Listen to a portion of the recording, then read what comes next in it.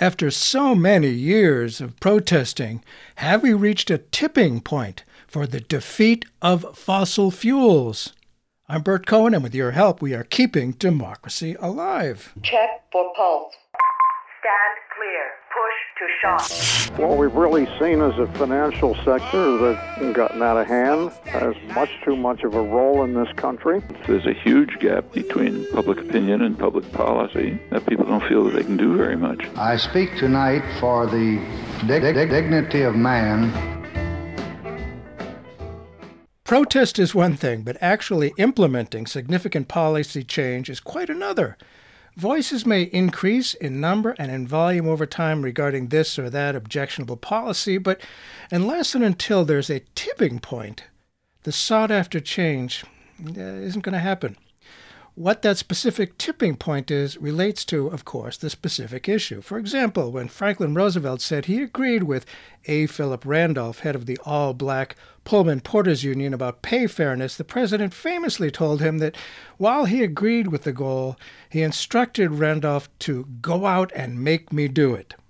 Pressure has to be strong enough to reach a tipping point, a moment where the costs of continuing an objectionable policy just become too high to continue, a tipping point. The environmental movement has been at it in earnest for some 50 years or so. Now, while there's nearly unanimous agreement that the effects of carbon emissions have put the entire planet in unprecedented jeopardy, resistance from the politically and financially powerful polluting industry have been intense, and they have a champion, of course, in the Trump White House. Trump has gleefully done more to increase carbon emissions than probably even the industries themselves could have hoped for. They, with great vigor, overturned more than 100 environmental regulations. And while democracy was saved from a near-death experience, the work to save the earth enters a new era. It's not the Green Deal so many of us have embraced, but incoming President Joe Biden at least talks the talk, at least somewhat. Our guest today on Keeping Democracy Alive is Richard Lachman, and he asks in a new article on Tom Dispatch, The Nation, ZNet, and Common Dreams, asking if we have reached where we might be able to say it is a tipping point for the defeat of fossil fuels. Have the protests actually worked? Has it become no longer economical to keep up the pollution? How hopeful should environmentalists be about the incoming Biden administration, which, after all, has refused to support the Green New Deal? How far have we come? How far do we still have to go to assure the actual policy changes we need to save the planet? Our guest is Richard Lachman. Thanks so much for being with us on Keeping Democracy Alive. It's great to be with you. Richard Lachman is professor of sociology at the State University of New York in Albany and author of First Class Passengers on a Sinking Ship, Elite Politics and the Decline of Great Power. Boy, that does paint a picture. Well, in a campaign video, the incoming president says his will be a policy of drastic action. That's his words, drastic action. He talks of a clean energy revolution, investing $1.7 trillion. He agrees with the goal of net zero emissions by 2050. His plan is not the Green New Deal, but he promises 10 million new jobs in the energy field. And seemingly recognizing the tipping point, the video recognizes those who have powered our industrial rise, they have earned our thanks. That's a quote from Biden, as we make the transition away from that old scheme. He, of course, will re-enter the Paris Climate Accord and says he'll push China to stop financing dirty fuel.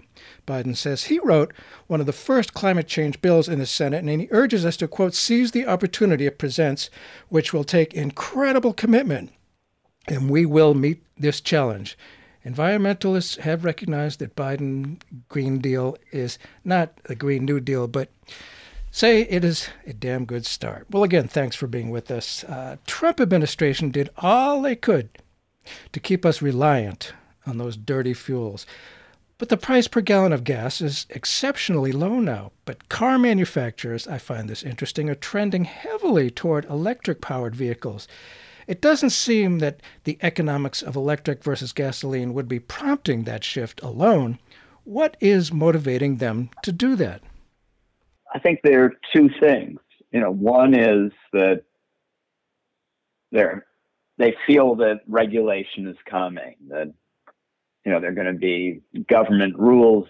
I mean, California already and some other states that have joined in a compact with California are mandating a certain percentage of electric vehicles, and that percentage is going to rise very rapidly. So car manufacturers have to produce and sell electric vehicles if they want to sell the gas-powered ones. And then I think the other is that they recognize that the technology is improving very rapidly. And so the price advantage for gas is disappearing. And, you know, they want to be ready to meet that market. And, they have all these factories. You know, the value of these companies is invested in making automobiles. And, you know, so they have no alternative. You know, they have to sell whatever cars government mandates and, you know, whatever consumers are willing to buy. And so they, you know, realize it'd be foolish for them, you know, not to invest at all in electric vehicles, especially since non-U.S. manufacturers are. Yeah, they really are, especially in Europe. There's a lot of electric vehicles. I haven't been there for quite a while for some strange reason, haven't done any traveling. But in Europe, there are real green parties. Even though here candidates sign up as being of the Green Party, there really isn't a Green Party. Environmentalists instead have worked pragmatically through the Democratic Party. But you write, the strategy of pressuring leading Democrats hasn't worked particularly well for environmentalists in the past and doesn't seem to be working now. You say that Biden designated Congressman Cedric Richmond as his liaison with that very movement. How's that likely to work out? Tell us about Congressman Cedric Richmond, please. I know nothing. Okay, he's an African-American congressman from New Orleans. And, you know, so, you know, there are various directions he could have gone in Congress. You know, on the one hand, he represents one of the most polluted districts in the country, and it's polluted because of oil refineries. So he could have served his, you know, overwhelmingly poor, majority African-American constituents by trying to pass legislation to force oil companies to clean up their refineries, to not engage in the environmental racism where they place these refineries in poor non-white areas. But that's not the direction that he went in. Instead, he is one of the top 3 or 4 recipients of fossil fuel company campaign contributions of any Democrat in Congress, and he's served their interests. So Biden putting him in as the liaison is, you know, not a good indication. And, you know, I mean, you know, more broadly, you know, what's been effective is, you know, not begging Democratic or Republican politicians to, you know, spend money on environmental cleanup or green energy. What's been effective is protesting and, you know, creating realities that politicians have to respond to. And, you know, as the main point that we make in that article is that the main point for pressure is on corporations, which, after all, you know, this is a capitalist country, and corporations, much more than government, make the investment decisions. So if we can make it unprofitable for finance companies, energy companies to invest in fossil fuels and instead invest in green energy, they're going to do that. You know, they just want to make money. And, you know, we need to change the calculus in every way that we can so that, you know, they see that it's no longer profitable to invest in fossil fuels. Yeah, boy, that's been a long time coming, I must say. But you're right. They don't care what the widgets are that they make as long as they make money. You know, that's the whole thing. And you're right. But boy, it's taken a long time. And in Europe, governments have more ability, it seems, to manipulate the markets. They can be manipulated to achieve desired ends. And so far, well, in what ways did the Trump regime try to force Wall Street to fund drilling for oil, for example, in the Arctic National Wildlife Refuge, and push for other new fossil fuel initiatives? They pushed pretty hard for that. Yeah, I mean, they did it in a number of ways. I mean, you know, the main one was they tried to eliminate regulations that block drilling for fossil fuels. They opened up more federal land for leases to fossil fuel companies. And as financial companies decided that investing in various energy projects was too risky, and they pulled back, and also they were responding to pressure from environmentalists who were publicizing the fact that various banks, insurance companies, and so on were investing in fossil fuels.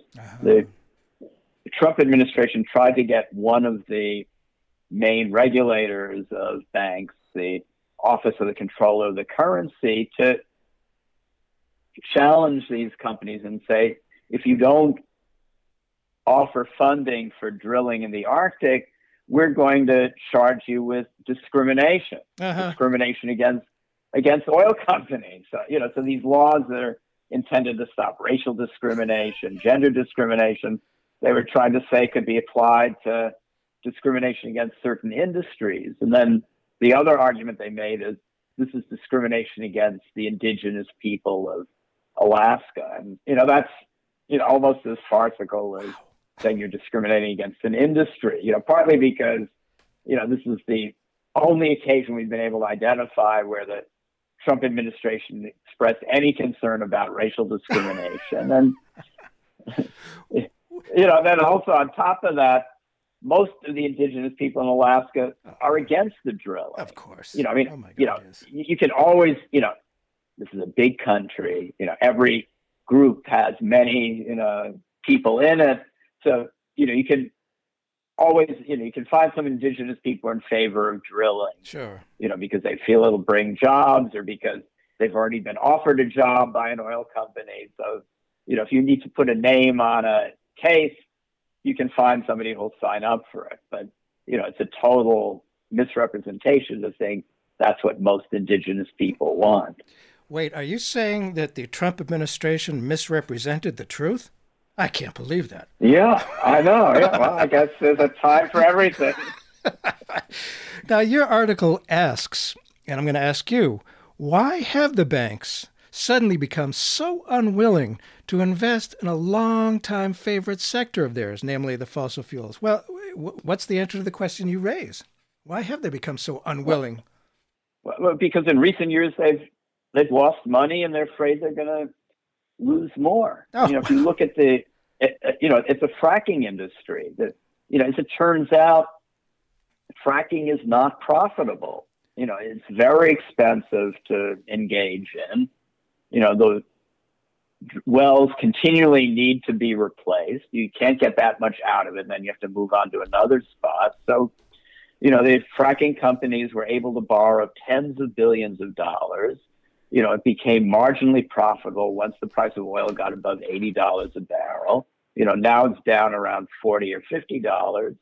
So these fracking companies are going bankrupt one after the other, and the banks that own the money are having to write off these loans. And so they don't like doing that. If you ask any top corporate executive, what business are you in? They'll say we're in the business of making a profit. They're not in the business of drilling for oil, right, manufacturing automobiles.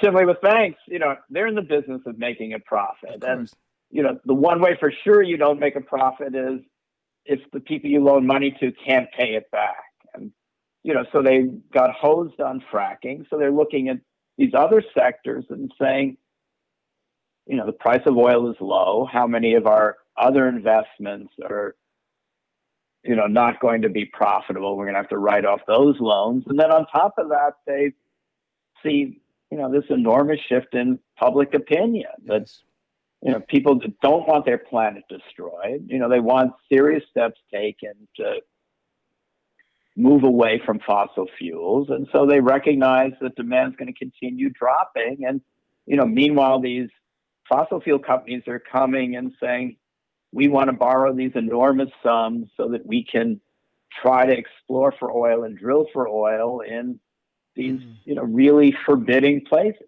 Yeah. The oil that's been easy to find and pump out has already been, discovered. The days when you stuck a little, well in the ground in West Texas and, the oil shot out, are over. Now to find new oil, you're drilling, deep in the ocean.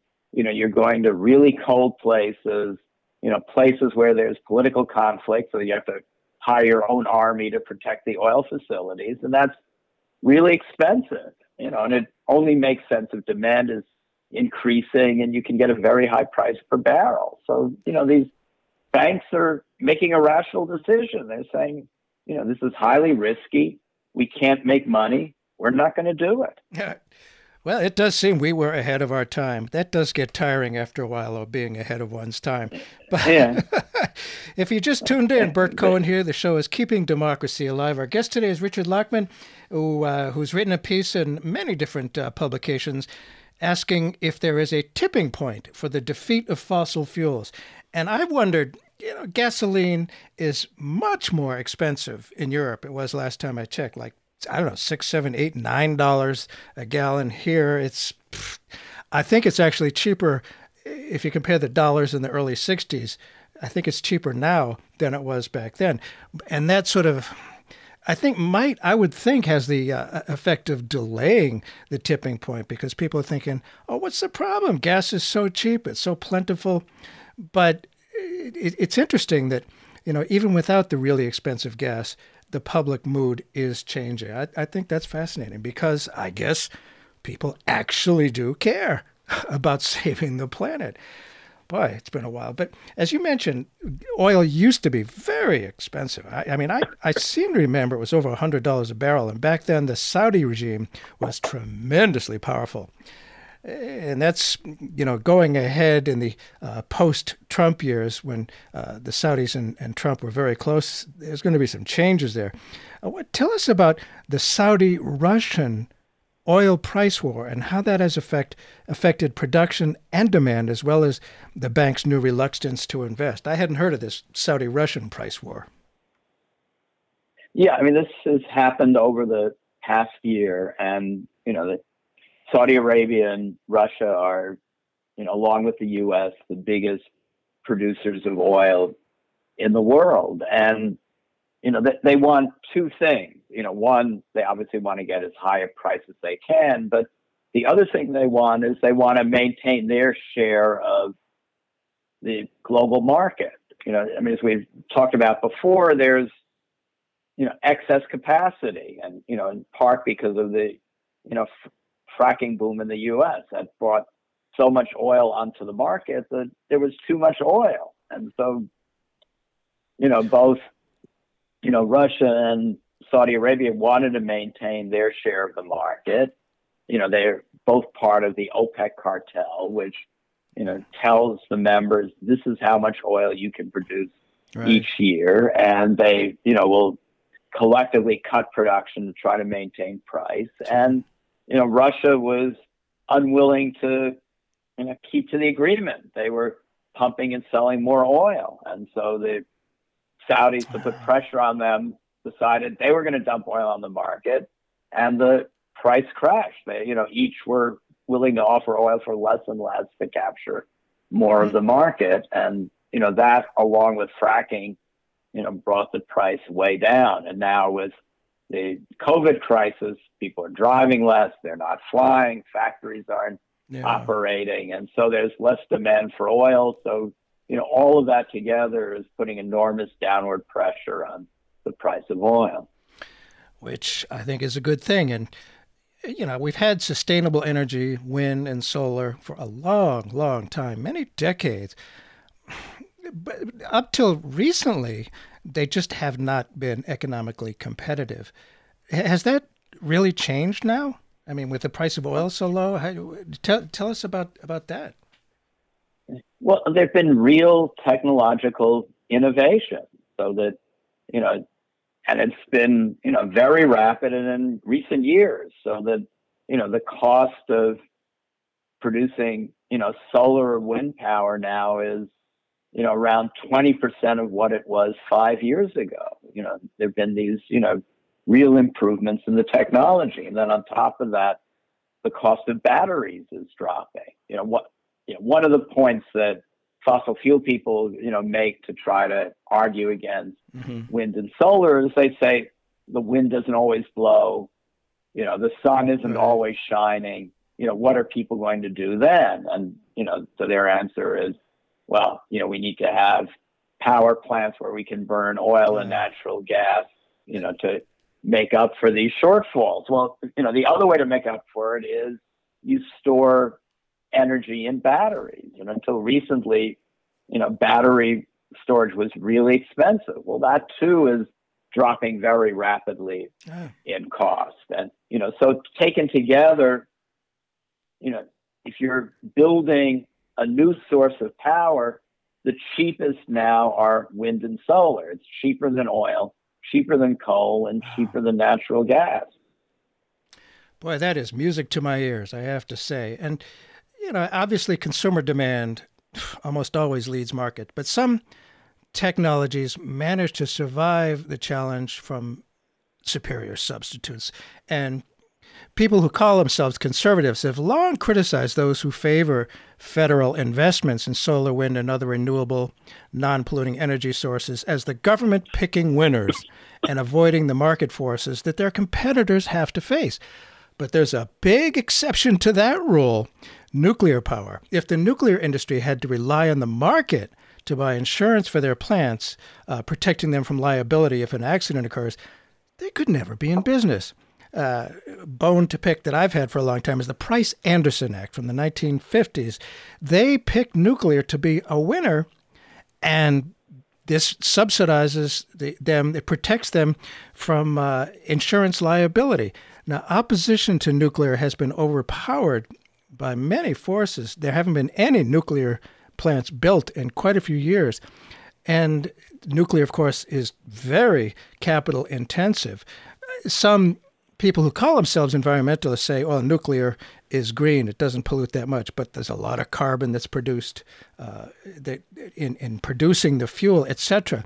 What about nuclear? Has a tipping point arrived for them as well? What are your thoughts on that, Richard? Well, the tipping point arrived 40 years ago when, after the 3 Mile Island and Chernobyl accidents, and, there hasn't been a nuclear power plant built in this country since the 1980s. So, the industry is essentially dead. The government has kept it alive in various ways. One, as you mentioned, the Price-Anderson Act, which means, if there were an accident, there'd be a severe limit on what damages anybody could collect, so they don't need insurance. Another is that they've changed the safety regulations are very weak. These plants, when they were built, were intended to last 30 or 40 years, and then they were supposed to shut down. Well, the government has weakened the regulations, so you now have plants, that are 60 years old, and they're being renewed for another 20 years. And of course, the older they get, the more likely there is to be an accident. And then the final subsidy is, of course, after the fuel is given off energy, it needs to be taken away. It's radioactive, but it's no longer, providing energy, and that's very expensive. Well, the government is picking up 100% of the cost. For decades, the government has been building nuclear storage facilities. They haven't been able to do it because in fact, there's no safe way to store it. So, they've been, working on putting one in Nevada. They spent billions of dollars planning on construction. Then they realized that the water table was very close to it, and they built it. Most of the water for Nevada would then become radioactive. So, it's come to a stop, but, this is one cost that nuclear power plants don't have to bear. The government's going to pick up the costs of, dealing with the spent fuel and eventually taking apart the plants and, dealing with these radioactive facilities. Yeah, the idea, eventually it comes around that, throwing good money after bad, you might want to stop that after a while. It's just sort of a law of capitalism, I would think. And the fossil fuel industry, have they also been the beneficiary of socialized economy, of socialism? In other words, relying on government subsidies and handouts, fossil fuel industry as well? Oh, definitely. I mean, a lot of their drilling takes place on government-owned land, which they're able to lease for really cheap prices. Like the nuclear industry, they don't have to pay the cost of cleanup. There are all these abandoned fracking wells that, when these companies go bankrupt, they just leave. They didn't have to set aside any money for cleaning those up. Wow. They're, allowed to lay pipelines over not just public, but private land and pay nothing for that privilege. And in various states, the regulatory agencies that just govern utilities demand that these utilities buy energy from oil, gas, and coal-powered plants. So, right. Even though it's now cheaper to get it from wind and solar in various states, they say, well, too bad. These plants exist and you have to keep buying from them. And that's one of the ways the Trump administration tried to intervene, to create federal rules that would impose that. But, that they weren't able to accomplish because, this is an area that traditionally states have control over. And it used to be conservatives would favor some degree of states' rights. But tell us about the OCC. I had not heard of that. How has Trump used the OCC to pressure for more extraction? And what kind of pushback pressure has hobbled such efforts?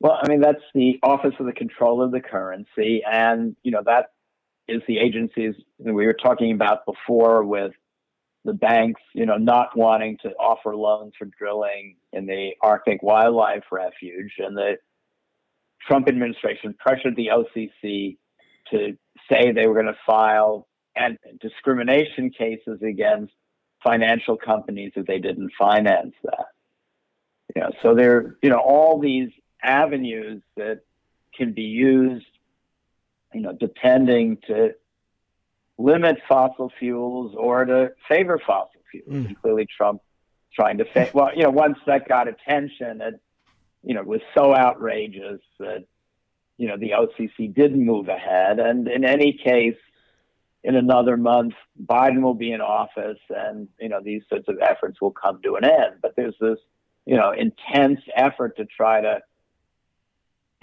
put these leases out for bid and have oil companies sign them before Trump leaves office, because then it'll be, it's not impossible for Biden to undo it, but it'll be harder for Biden to undo it. Well, he's got a lot on his plate, my goodness. And I find it interesting that most people who would consider themselves conservative like the idea of the market working and think that fossil fuels have worked so well because it's only been regulated by the market.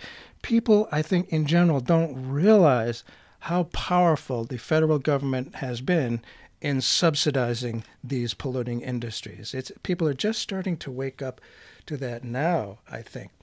And of course, this concentration and centralization of power and wealth, that's been going on for a long time.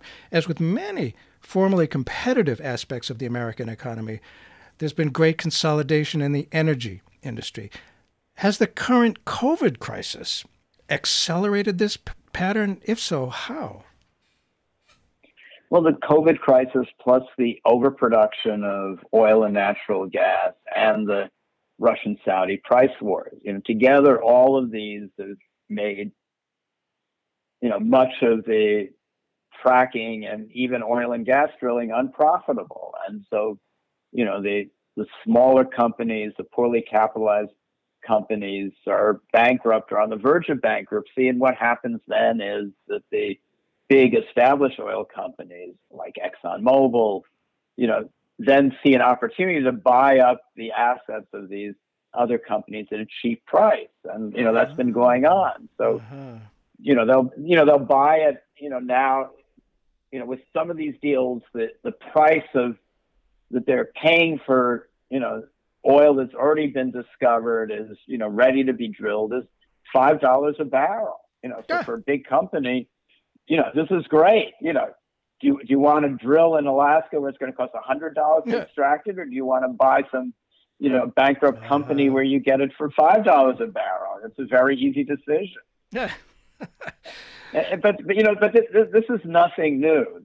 The energy industry has a combination of these big companies and the smaller ones, and the smaller one, it's a cyclical industry. The prices go up and down. So when they go down, these small ones go bankrupt. Even when prices are good, the small ones don't have access to capital, and so they often sell out to the big companies that then take what they discovered and drill it. Back in the 60s, there was a sitcom, The Beverly Hillbillies. That was basically the premise of the show. That's right. This hillbilly discovers oil, and he doesn't know what to do with it, so he sells it to a big oil company.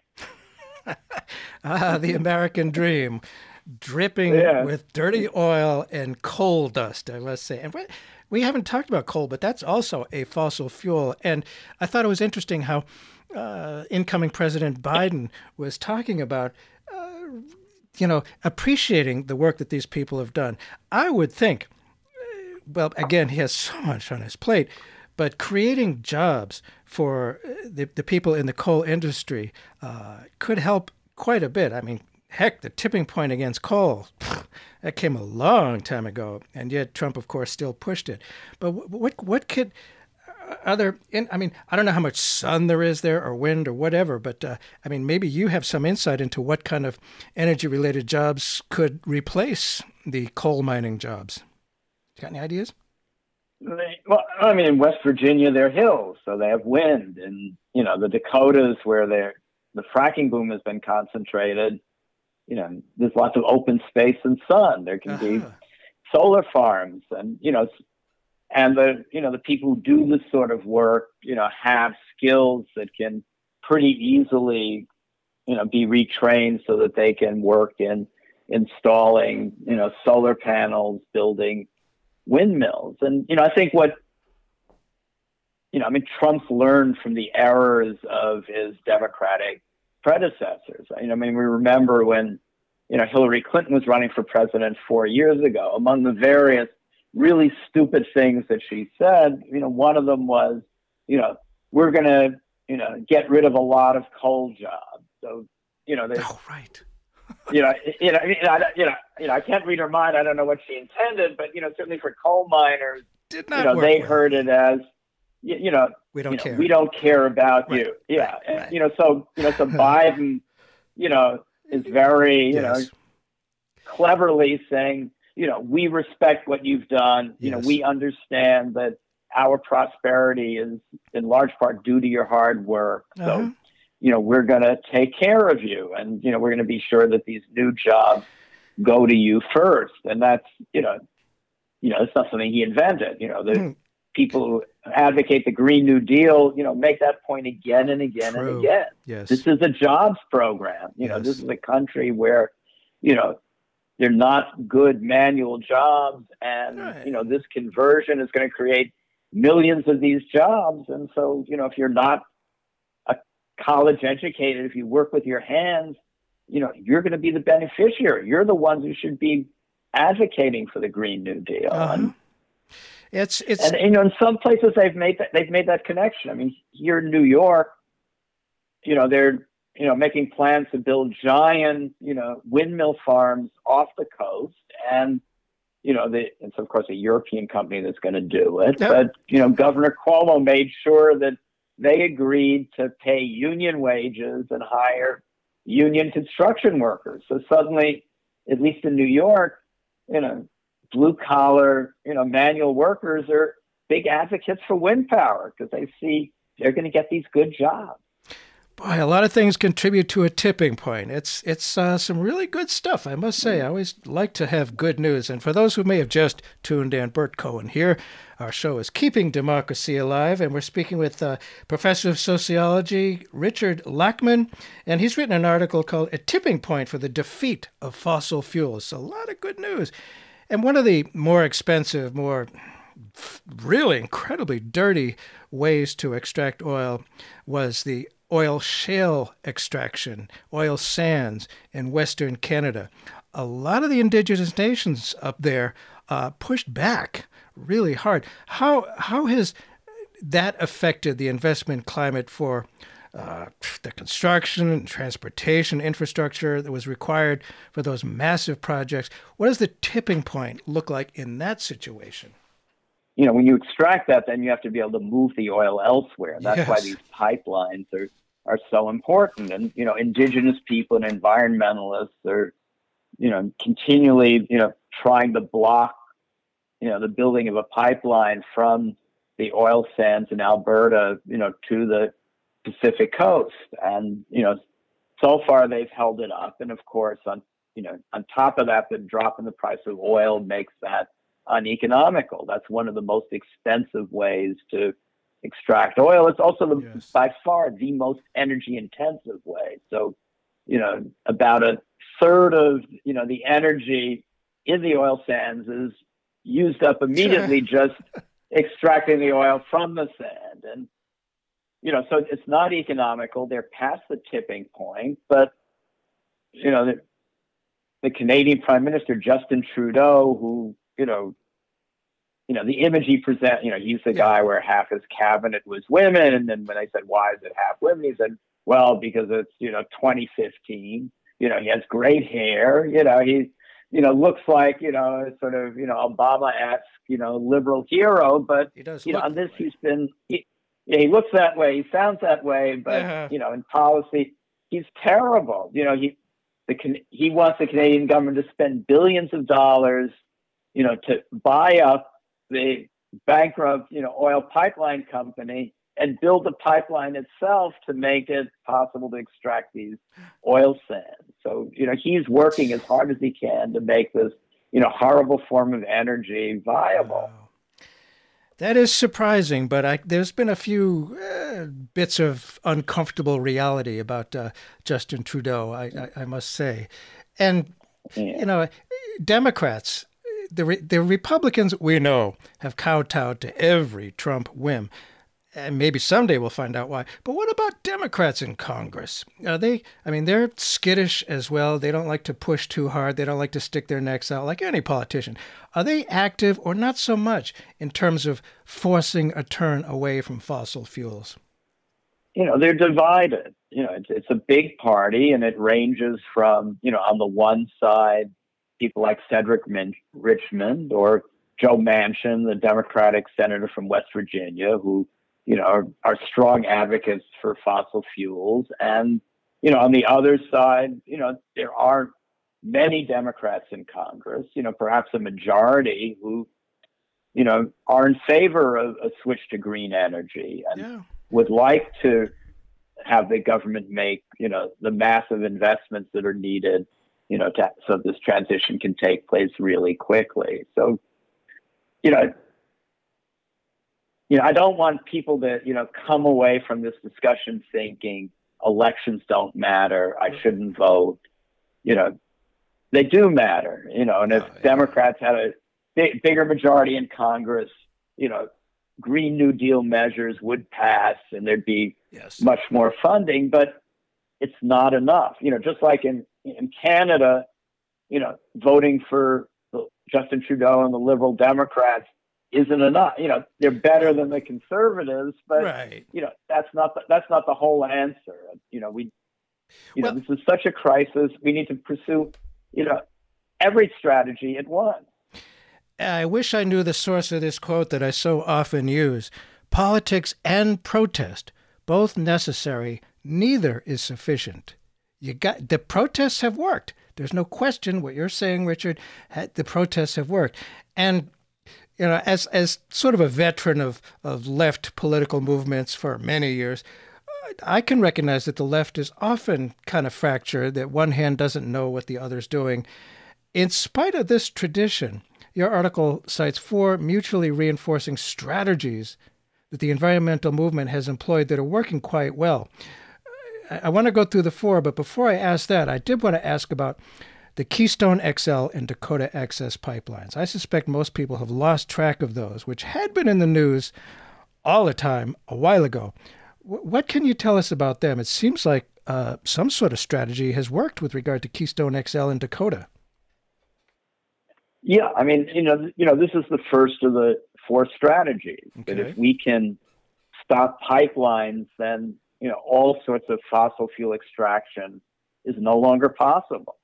You can't transport significant amounts of oil on trains or in trucks. It has to go in pipelines. Otherwise, it's just not financially viable. And so, these two pipelines have been, at least for now, stopped. And, it's partly, protesters, above all indigenous protesters, they sat on the sites of where these pipelines were supposed to be laid and stopped the work. And, on top of that, of course, the protests generated a lot of publicity. Yes. The rest of us who weren't aware of these pipelines suddenly became aware of them. And, so we, demanded that our legislators take action. The role of banks in financing that was given attention. And, the banks don't like bad publicity. So they started pulling back. And, so together, that's stopped these pipelines, at least for now. And now with Biden coming in, the government is going to switch sides. So the government won't be trying to push it ahead. The government will be, another roadblock to their construction. Yeah, that sounds beautiful as well. Now, the second of the four strategies has to do with regulators who had mainly gotten used to acting as rubber stamps for a long time. I mean, certainly the Nuclear Regulatory Commission was mostly the Nuclear Promotion Commission. What about that second strategy with regard to regulators? Well, I mean, in the U.S., law, environmental, like other laws, usually written very vaguely. And then an agency is set up to implement these laws. And, so you have these regulators. And, for the most part, they're dealing with complex technical questions. What's the chance that an oil pipeline can rupture? And if it does, what damage will it do? What concentration of a chemical in water or air is dangerous? And, how much of that should companies have to clean up? And, so the regulators are considering these issues. And, the one thing we can be sure is that the companies that are going to be regulated and have to spend a lot of money cleaning up pollution or being blocked from building pipelines are going to be at those hearings. And they're going to show up at these hearings with engineers, lawyers, scientists who, are going to produce data from bogus studies that these companies have financed to show that the pipeline's absolutely safe. The pollutant, even at a high level, doesn't make anybody sick. And, it's not that the regulators are going to 100% agree with what the companies say, but if they're getting pressure just from one side, they're going to be pushed to some degree in that direction. And so, what, the protests do is they place counter pressure on these regulators. It's a way of saying, we're watching you. We know what you're doing. I mean, this is basically what, Ralph Nader did to his entire career. True. It was, he said, there are these regulators. Nobody knows what they're doing. And I'm going to raise money to hire my own experts who are going to come in and push from the other side. And I'm going to have, mailing lists of people and, alert them saying this decision's about to be made, write the regulatory agency, write your member of Congress, and it put pressure on the other side. So, basically, what's happening now is following this Nader strategy of, bringing attention to what the regulators are doing and mounting counter pressure. It's always great when we actually learn from history. It's so nice. The third of the four strategies is lawsuits. They are very expensive. The other side, the fossil fuel industry generally has far deeper pockets, and that can, be a disincentive for lawsuits on the environmental side. In what ways has this alternative choke point gotten around unresponsive politicians?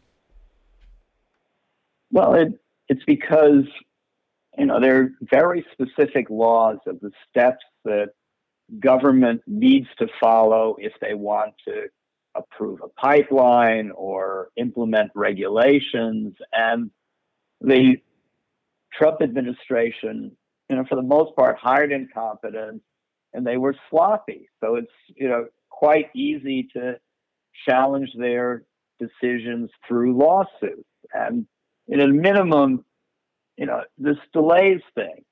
The pipeline can't go ahead while the suit is being considered. And, that runs down the clock. And, now Trump is leaving office. And, talk about, learning from history. Another way they've learned is that, environmental and other leftist lawyers are taking a tactic from the right of venue shopping. We know that, they're Democratic appointed judges, they're Republican appointed judges, and the way they're going to rule on these sorts of suits is very different. So during the Obama years, right-wing lawyers would, they don't get to pick an individual judge. They have to file in a district. But, there are districts where there are more Republican judges, more Democrat, so there's no guarantee what judge you're going to get. But, if there's one district where there are 8 Republicans and 2 Democrats, the odds are pretty good if you're a right-wing lawyer. So these environmental lawyers, find districts where most of the judges are Democrats, and they file. And, often these judges will stop construction. That's very nice. And the fourth component we've talked about a bit of the strategy is targeting the money pipeline. How well has that worked? And how has it worked? Well, it's started working in recent years. And, the banks can figure out on their own whether making the loan is profitable or not. But, what protesters can add on top of that is bad publicity. That, if a bank is making a loan for an environmentally dangerous project, they probably can make some money on it. But if they get bad publicity, other people won't want to do business with that bank. They won't deposit their money there. They won't go to that bank for mortgages. And that's something these banks have to weigh. And then, on top of that, banks continually are going to the government to ask for all sorts of favors. And, if they're seen as, these evil entities that are giving out loans for projects that are going to destroy the planet, their political capital is going to be less, and they're going to have a harder time getting what they want from government on other things. So, all of that taken together has led more and more banks to decide it's not worth it. We can't make that much money on it. Forget it. We'll loan our money some other place where we won't get bad publicity and we won't have these loans at such risk. Public protest does work after a long time. It has to be real pressure. And, once it affects the pocketbook, that makes a big difference in creating a tipping point. We're talking about reaching tipping points with our guest today, Richard Lachman, professor of sociology, State University of New York in Albany, and author of First Class Passengers on a Sinking Ship, Elite Politics and the Decline of Great Powers. It sounds pretty hopeful. You write that decisions back in July relative to the 2 North Dakota pipelines were especially significant with regard to legal decisions. They were even referred to by the North Dakota governor as a possible tipping point. Tell us about those, please. Why that might be a tipping point for the North Dakota governor. That's significant. In recent years, North Dakota, which was a state whose population was declining, was totally dependent on agriculture, which for the most part is a low margin industry, suddenly was a place where, they discovered there was oil under the soil that could be taken out with fracking. And so the economy in North Dakota and to a lesser degree, South Dakota, boom. Farmers got all this money leasing their land for fracking. All these oil workers showed up there and, were earning big money, and, local people were making, large profits by leasing them homes and apartments, serving them food, doing all these things. But now, as we've talked about, fracking is in decline. Yes. And, So, the Republican governor and, Republican politicians in the Dakotas are eager to try to keep this going. And, they see that there are these protests that, in one way after another, are undermining the viability of the fracking industry. And, so the governor of North Dakota recognizes that this can't continue, that we're at a point where, fracking is going to stop. This industry is going to disappear. And, people in North Dakota are going to have to figure out, what they can do, what there is to replace that. And, yes. So if there's a viable, green energy policy, that's a real alternative. If it makes money, it makes money. That's the bottom line. And if it provides jobs, it provides jobs. And, of course, Joe Biden, when he was running for president, really very pointedly walked away from the Green New Deal. I guess that phrase scared people. I don't know. But and I'm looking at some of the appointees that Biden is making, Gina McCarthy to coordinate the White House climate effort. And I see that Michael Regan, North Carolina's top environmental regulator, will be head of the EPA. And apparently that's a nod to the progressive wing of the party. And so many other appointees. I'm wondering if, maybe it's not the Green New Deal, but is it, creating new jobs and sustainable energy, it's kind of similar to the Green New Deal, is it not? Al Gore, who said the U.S. is back on task. He says it's a new era of climate accountability that is upon us. Your thoughts on Biden's direction? Well, I think he's, definitely is a shift from Trump, that he recognizes there is global warming. He recognizes that this is the fundamental issue. And, I think, he wants to build a legacy. He doesn't just want to be, a name on the list of presidents. And, this is something where he can make a substantial difference, even if the Democrats don't control the Senate, through regulation, through government purchases. He, in fact, can get a great deal done. And, I think he and a number of other Democrats recognize that, the promise of jobs in this area is something that, can also have a huge political payoff. So, there are lots of reasons for him to go in this direction. Sure. The New Deal under Franklin Roosevelt, that was pretty successful, and he has just a bit of a legacy, probably. Opinion varies, but I would think certainly one of the best presidents ever. And so doing these things that can leave a legacy, they're all sensitive to that. And who knows how long he's going to be in there. And I will say, over the last few decades, since the Vietnam War, people on the left have felt kind of dispirited, as if pressure from below is just not effective at changing policy. They feel like we don't have any power. There's nothing we can do. It sounds like, despite this fairly long-standing skepticism on the left, pressure from below is working. Is that correct? It sounds very optimistic. And is that real history there?